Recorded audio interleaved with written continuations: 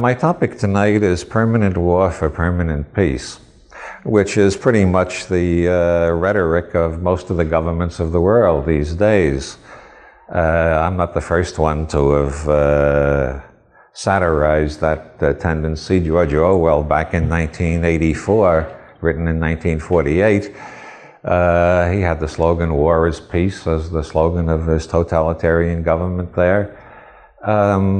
The permanent, the psychology or structural, the sociological structure of permanent war for permanent peace is that we have evolved to the level, believe it or not, when you look around, it's hard to believe any evolution has happened on this planet at all, especially if you spend a lot of time in the New York subways, you know, you think, oh my God, Darwin was wrong, isn't that? Well, what do you mean evolution, you know?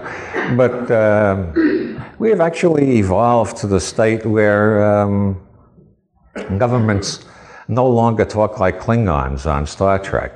Governments don't say, hey, there's some people over there who've been working hard and they've built up a nice agricultural society. Let's go in and kill them and rip off all the food. That's the way governments used to behave back in the Stone Age, or the Bronze Age, I mean, in the Old Testament ethics. That's unfashionable. Only the Klingons, as I say, only the Klingons on Star Trek still talk that way.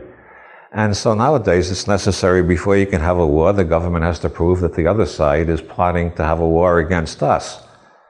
And so war has become a matter of self-defense. Nobody wages war anymore for profit, the way it used to be in the old days. Wars are only fought in self-defense because we're surrounded by enemies. Now, once you've developed that as an organizational principle of your society, you've got what's mathematically known as a game without end.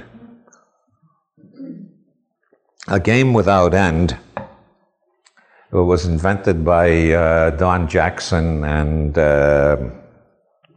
Paul Václavic, two psychiatrists in California. A game without end is a game in which any signal to call the game to an end is defined within the game as a signal to keep the game going. So a game without end is one in which any attempt to stop the game just perpetuates the game.